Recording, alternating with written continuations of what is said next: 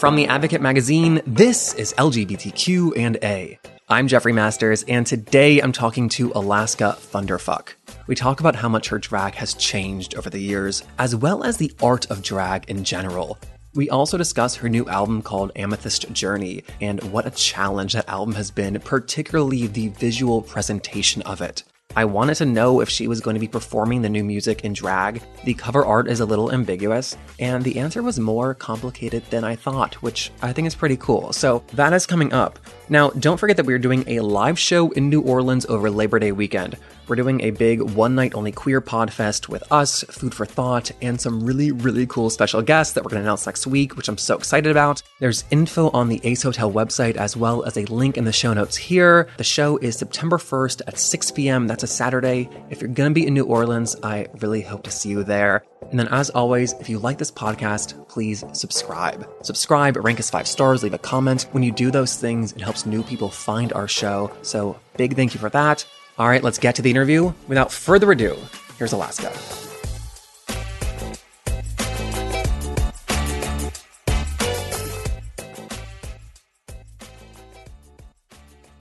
So let's jump in. You've been doing drag for over 15 years. Well, I've been doing drag since, time immemorial, really, because when I was a little kid, I would dress up in grandma's clothes and parade around. So, but actual drag, I'm going to perform, I'm going to do a drag show. That was 10 years ago. Wait, 11. 11. Yeah. Okay. I'm older than I used to be. We can round up. But drag as an art form and in terms of exposure has really changed a lot in that period of time specifically. Yeah. How has your own personal drag changed? Oh my God. I mean, a lot. It always is. And it's crazy because when I first started, it was right when the first season of RuPaul's Drag Race happened. That was the first year I was doing drag. So I've grown up with the show and they've just sort of been intertwined and it's a special, weird, blessed thing that I'm really grateful about. But yes, of course I've changed. We're all changing all the time. You described your early drag once as gender fuckery with you swinging your dick around. Yeah. Is that an exaggeration true. or are you actually swinging your dick around? Oh, yeah, all the time. Oh, really? Oh, my gosh. I mean, I'm such a nudist, so it's why wouldn't I carry that onto the stage? But after a certain point, it was everyone's seen it and it's not really shocking anymore. So actually, other things are more shocking. Yeah, I didn't know if you had to clean your act up for Drag Race. Well, it was definitely I brought I was swinging my dick around on Drag Race on season 5. I was I'm here and I'm so excited to be here. I just want to just get naked and just be in this moment, this place. That definitely informed the whole thing, the whole experience. Yeah. I mean, drag just used to be only by the community for the community, right? And that has changed so much.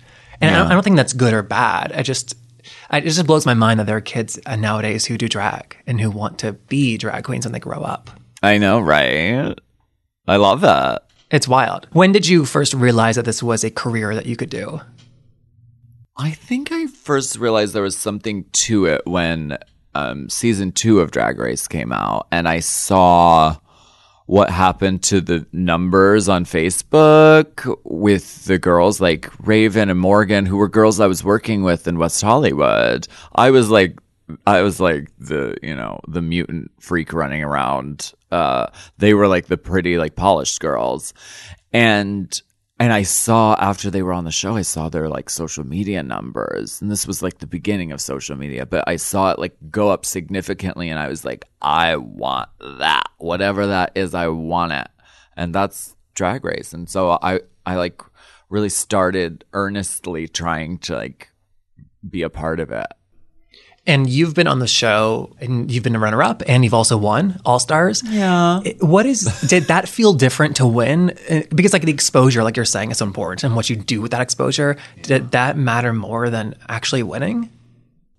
It'll mess with your head. It's like the ring, like Lord of the Rings, like Gollum. Like I was completely Gollum, and I was like obsessed with wanting to win, and just I felt like there was so much pressure on myself and from everywhere. Like I felt like everyone was expecting me to win, so I was like going in with all of that like stuff when I should have just gone in and like been fierce and had a good time. And I probably would have won anyway. Oh, so you're saying you did not enjoy it, really? I was putting so much pressure on myself. No, I could have had a really nice time with my sisters and like had a nice time experiencing it, but I was so focused on winning that it was like, it kind of like soured the experience. And then all of that came out anyway when I had, the tantrum heard around the world. And I don't know, I think it would have been more fun if I just had more fun. But what about after? Like after you won, did that change things? Or was it just the exposure more than winning? For me, the experience isn't that different. Like not winning and winning. It really isn't. I think it's different for other people. And then it becomes like, they see it as like, oh, you're the winner, so I want to like make special, like I want to like bend over backwards and like, so like for other people, I think it means more than, but the experience of having both, I'm like, it's kind of the same. That's interesting. Yeah. While we're speaking about Drag Race, there's a big conversation right now about racism and how different queens of color are being treated. Yeah. Is that something that the queens are talking about amongst themselves? Yes. And especially like I was really grateful that the Vixen especially was on season 10 because she was having conversations about race, which is like you can't ignore it. Especially in the drag community, in the drag race world, like it's a thing. And so like I'm glad that these conversations are being had. And it's a thing. How do you see it like playing out from your vantage point? Well, I don't think it's an insidious thing that's done intentionally by the show or by anybody, but it's something latent. There's something to that. What is it? I don't know. Maybe it's the mainstream media's influence. I don't know. I think we can agree there's racism. I also think that we can agree that's not just in Drag Race and drag queens. It's everywhere, right? No, yeah, it's everywhere. This is breaking news. Yeah, breaking news. If queens are talking about it, are they talking about ways that they can combat it? I wish I knew. I wish I knew more. And, as like a thin white person, I don't know that it's my place to say, but I will say that like it's really good that the conversations are being had because that's how you like shed light on it. I asked just because I used to shy away from talking about like racism. Then I realized that, well, it's never going to change if only Black people are talking about it or people of color. Yeah.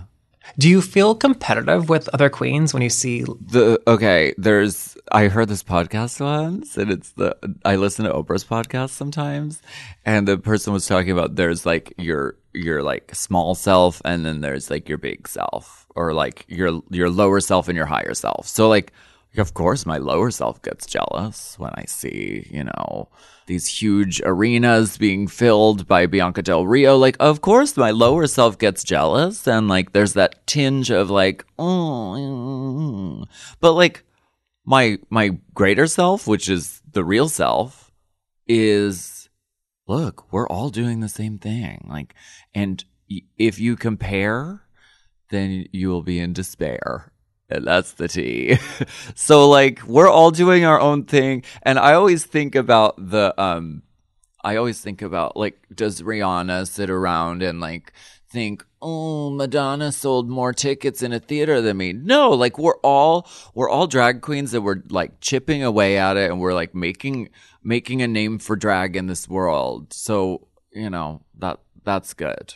That's a great point because beyond RuPaul and maybe Dame Edna and like Lady Bunny, there aren't other drag queens who can be role models for you who have like mainstream success to follow, like that roadmap. That's kind of exciting, I guess. Yeah. It's like the Wild West. You have been very successful. You're in the new Sharknado movie. You have a new album coming out. You've done music videos. What have you not done that you want to do? I don't know. Like, how lucky am I? Like, it boggles my mind because drag is special because, like you said, and I think that's part of it, there isn't a roadmap. So we're sort of, we get to dip our toes in everything. I get to do music and I get to do graphic design and merchandising and acting and singing. So like, and like work with visual artists and directors and make videos and like it's, I don't know that there's anything that I haven't done that I would like to do. I've gotten to do a little bit of everything. You have this new album coming out, Amethyst Journey. Mm-hmm. On the cover of it, you are not in drag. Are you going to be performing the album in drag? Am I in drag? Oh, I don't know. That's an interesting interpretation. No, it's a question because, and like visually presenting for this album has been really confronting for me because I'm like, at what point am I in drag? Because what's real and what's fake? I am wearing makeup on the album cover. I am wearing hair on the album cover. So it's like I'm wearing a dress on the album cover. So it's like, where is the line? And I don't know the answer. It's very difficult to explain what drag is. I know. You don't have to wear a wig. You don't have to wear a dress. And you just need to it's hint. Ephemeral and it's magic. And I don't, so I don't know. Oh, so you just need to hint at femininity. That's like the only rule. Sure. Yeah. Oh, that is fascinating that you are not saying definitively that you are or are not in drag on that album cover. I don't know. And like we were filming the music video for Aliens and I was sort of freaking out. I was feeling like Frankenstein. I was like, cause I was like, I wanted this visually to be more exposed and more vulnerable. So we were getting ready and we were putting on our makeup and I was like, at a certain point, I was like, it's too much. Like, it's too much. And so I wiped it all off and I was like, let's go do it. And that felt more right, but it still felt really exposed and really vulnerable because drag is such armor. It's like, it's armor against that scalding light of the camera and the flash bulbs and you're protected. So like this project visually is like, and even musically is like, oh my God, I'm really like raw, like out there. But what, as an artist, aren't you supposed to do that? You're supposed to be scared. Yeah. You're supposed to put yourself out there. So it sounds like that's a big mental adjustment performing the new music. Yeah. And we haven't really ventured into performing the new music yet because it's still like an embryo in the womb. So it's like it is a journey, and I don't know what the performance is going to look like. But you will be doing a tour for this, though, right? Yes, I would like to do that next year. And so compared to your other music, we know songs like Anus and Stun. I know. This is a black and white difference. How do you describe the music to people listening? This is like, normal Alaska music is like sativa and this album is like indica. So it's not like, whoa, I want to get turned up and go crazy and get wasted at the club. It's like, I want to like put it in my ears or like light incense or like draw a bath and like, I don't like meditate and like sit still with it. So for the music, you wrote that we believe that the queer community is a model for our global extended family. Yeah. Can you talk about that and like what that means to you? That was Jeremy's line. So he could talk to you for hours about. Oh, because the album is Alaska this. And Jeremy, your co-creator. Yes. Yeah. And that's really important because his influence is, I mean, this is like born out of our friendship together. And we've grown spiritually together. We've been friends for 15 years. So we discovered what meditation is together. Like we discovered like that there's something more than just like ego, and like we discovered like spirituality together. So this is like a culmination that speaks to all of that. Wow. Have those been recent discoveries? Well, I was dating this like older man years and years ago. It was when I first moved to LA, and he gave me a book by Pema Chodron, and I read it, and I don't like to throw around the phrase life-changing, but it really was, because it was the first time I saw that like the person thinking the thoughts is not who I am, is not who we are. It's we're behind that. And there's this brain constantly going, and it's wanting and it's doing things. It's always wanting to do the next thing. But like when you meditate, you sit still and you realize those thoughts are just, they're passing like clouds. That sounds like it connects directly to what you were saying about competition too. Yeah. People can live their entire lives being ruled by that and being ruled by ego. But you have to realize that's not the real you. That's the small you. Are you a daily meditator? Oh my gosh, I wish I was. I should be. It's like going to the gym. It's like it's an exercise, and I know it's good for me, and I know I should be doing it every day. But no, I do it I try to do it when I can. Tell me this. You've said that as you've gotten older, people you've been attracted to have expanded in terms of genders and whatnot. Yeah. How do you identify? I don't know. As a person. I just feel like pansexual is a very trendy word nowadays. I didn't know if you like had the pan label. I don't know. I mean, as I get older, I am more open to the idea of like, I have a partner right now and I'm very happy with him. And in another world, like as I get older, I'm like, I could see myself with a woman and building a life together. And it's sort of like, it's less about like parts. It's not, I love hearts, not parts. Hi. So are you with the queer label? I don't want to be obsessed with labels. I like curious. Queer. Okay. I like that. Yeah. Queer is definitely the cue. Yeah, I like that. Tell me this. Has doing drag had an effect on how you experience your own gender and masculinity? Yeah. Yeah. It's always been like, I feel more masculine in drag than I do out of it. And so it was always like, there have been times where it's like, I only get called ma'am out of drag and I only get called sir in drag. So it's like, that's kind of a mind fuck a little bit. Is it a power thing because you're like powerful in drag?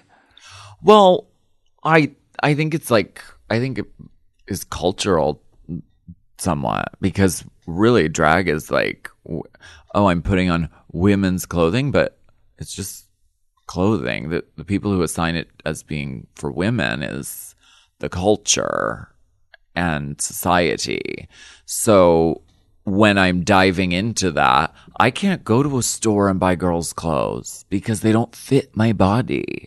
I'm a giant person. I can't go and buy women's shoes in a shoe store.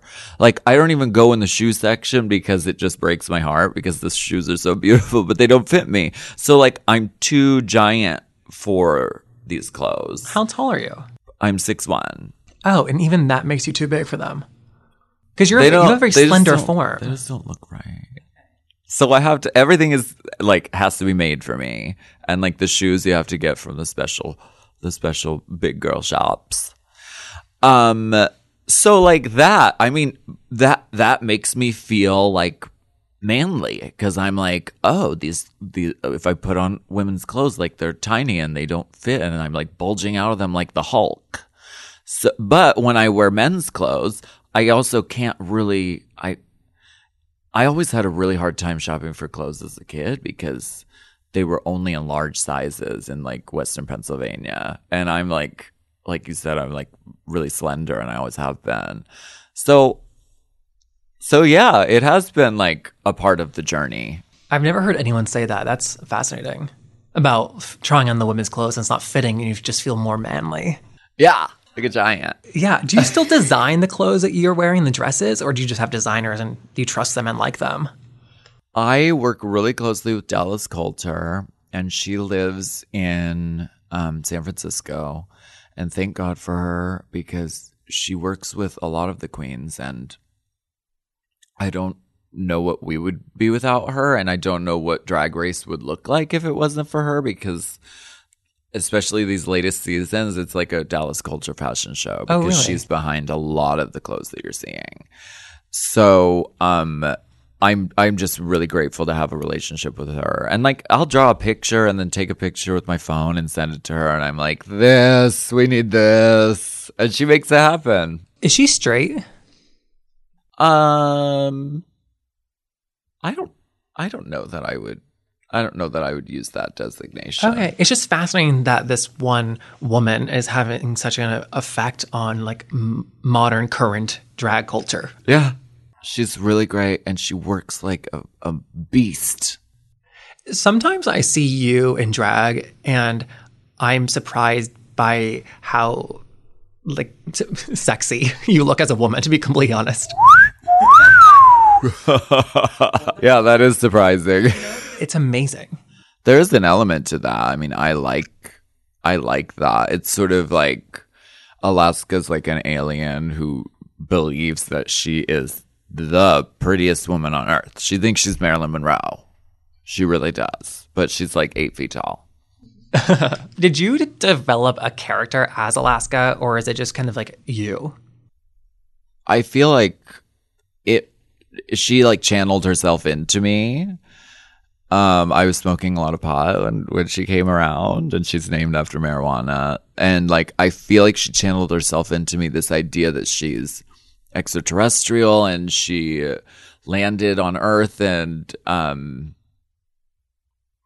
she sort of absorbed what was going on, and she saw like billboards with the sexy lady, and she was like, well, I have to be that, so I'm going to make myself that. And but she sees it through her alien eyes, so it's kind of off, but she believes it. I also kind of hate saying that she's sexy when it's somebody with like done hair and like covered in makeup. That unfortunately is sexy. I don't feel sexy when I'm in that though, because it's like I've never had sex in drag because there's too much stuff glued to me. You don't feel sexy as a woman though? I feel, powerful, and I feel pretty. Sexy though, I don't know. It's gross. There's glue all over me. I have shit glued to my fingers and my eyes, and my face is covered in stuff, and my hair is glued on, and my body is all fake. Everything's fake. So no, I don't feel sexy in it. Not to ask the hacky question, but then like, when do you feel sexy? When I'm naked. Clothes are my enemy.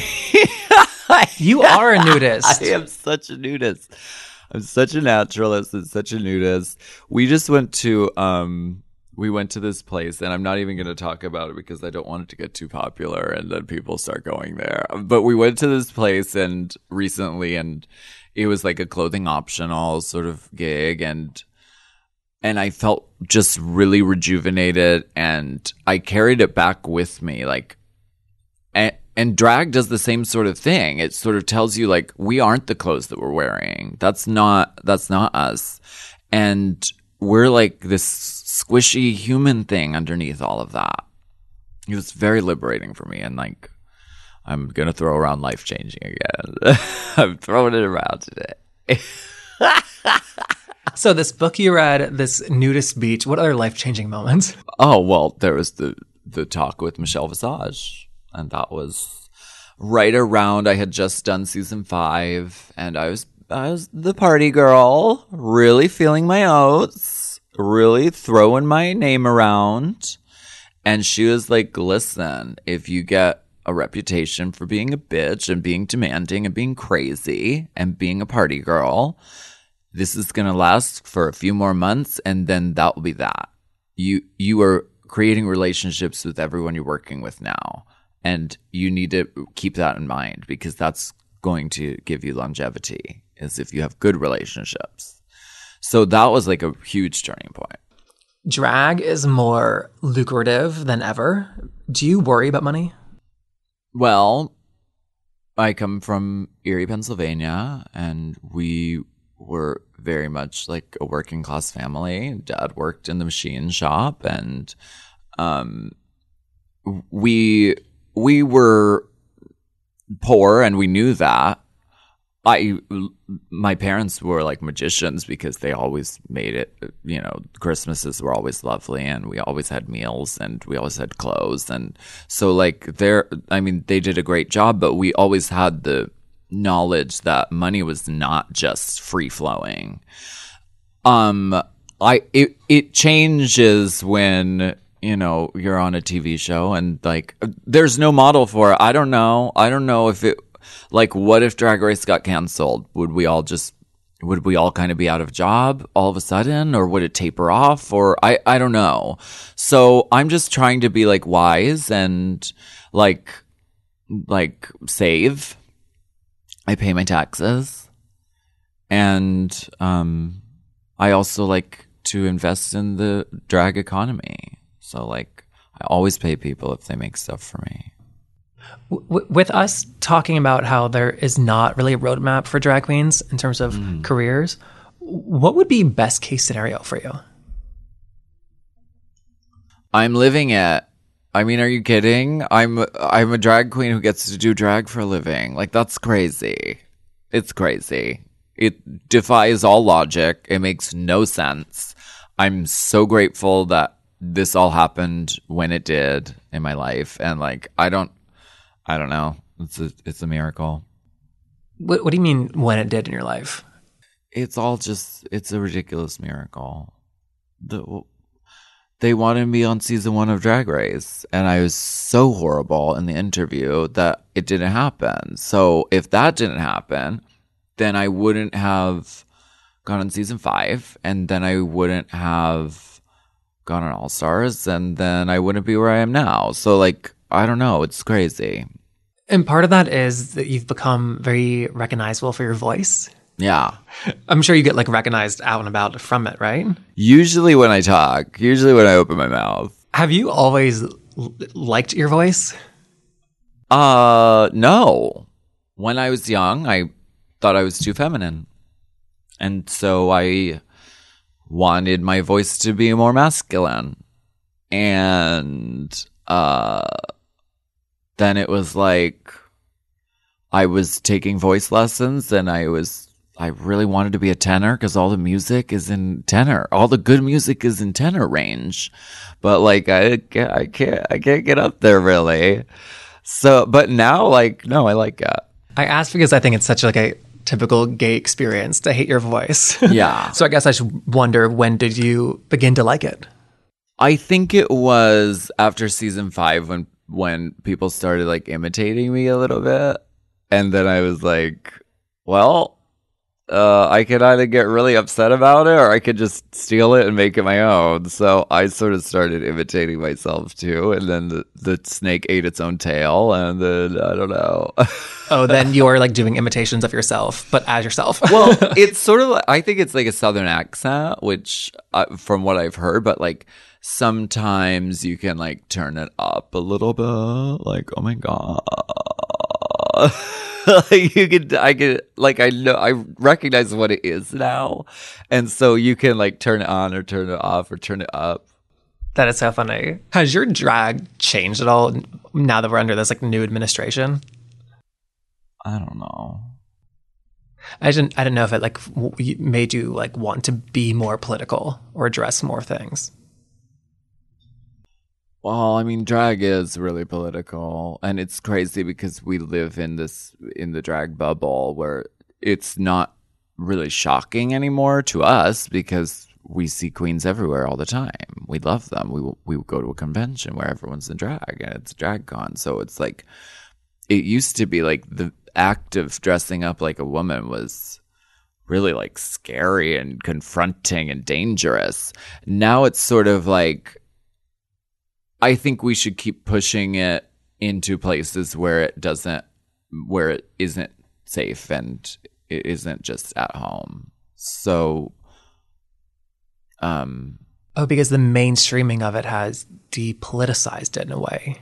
Well, no, it's still political. Okay. we just have to keep pushing it even further so that it gets into people's house. I mean, that's political, that, you know, the young girls watching the show and loving it are watching it on the TVs of their parents who are in rural areas who are really red state areas. So, like, that is political. Like, we're getting in there.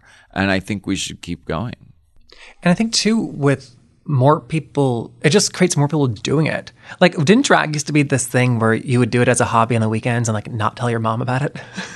Yeah. Did you read my journal? How did you know? Yes, to repair. Yeah. And so, like, it is exciting that it is something that more people feel comfortable doing.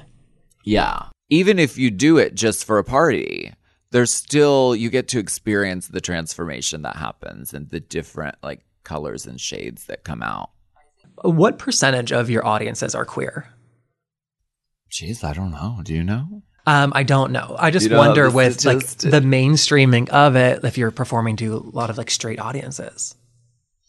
Well, I think the growing audience is young girls. And I don't know that they identify as queer. I think they're still figuring out their identity. But you're performing to them like pre-sexuality almost. They're that young?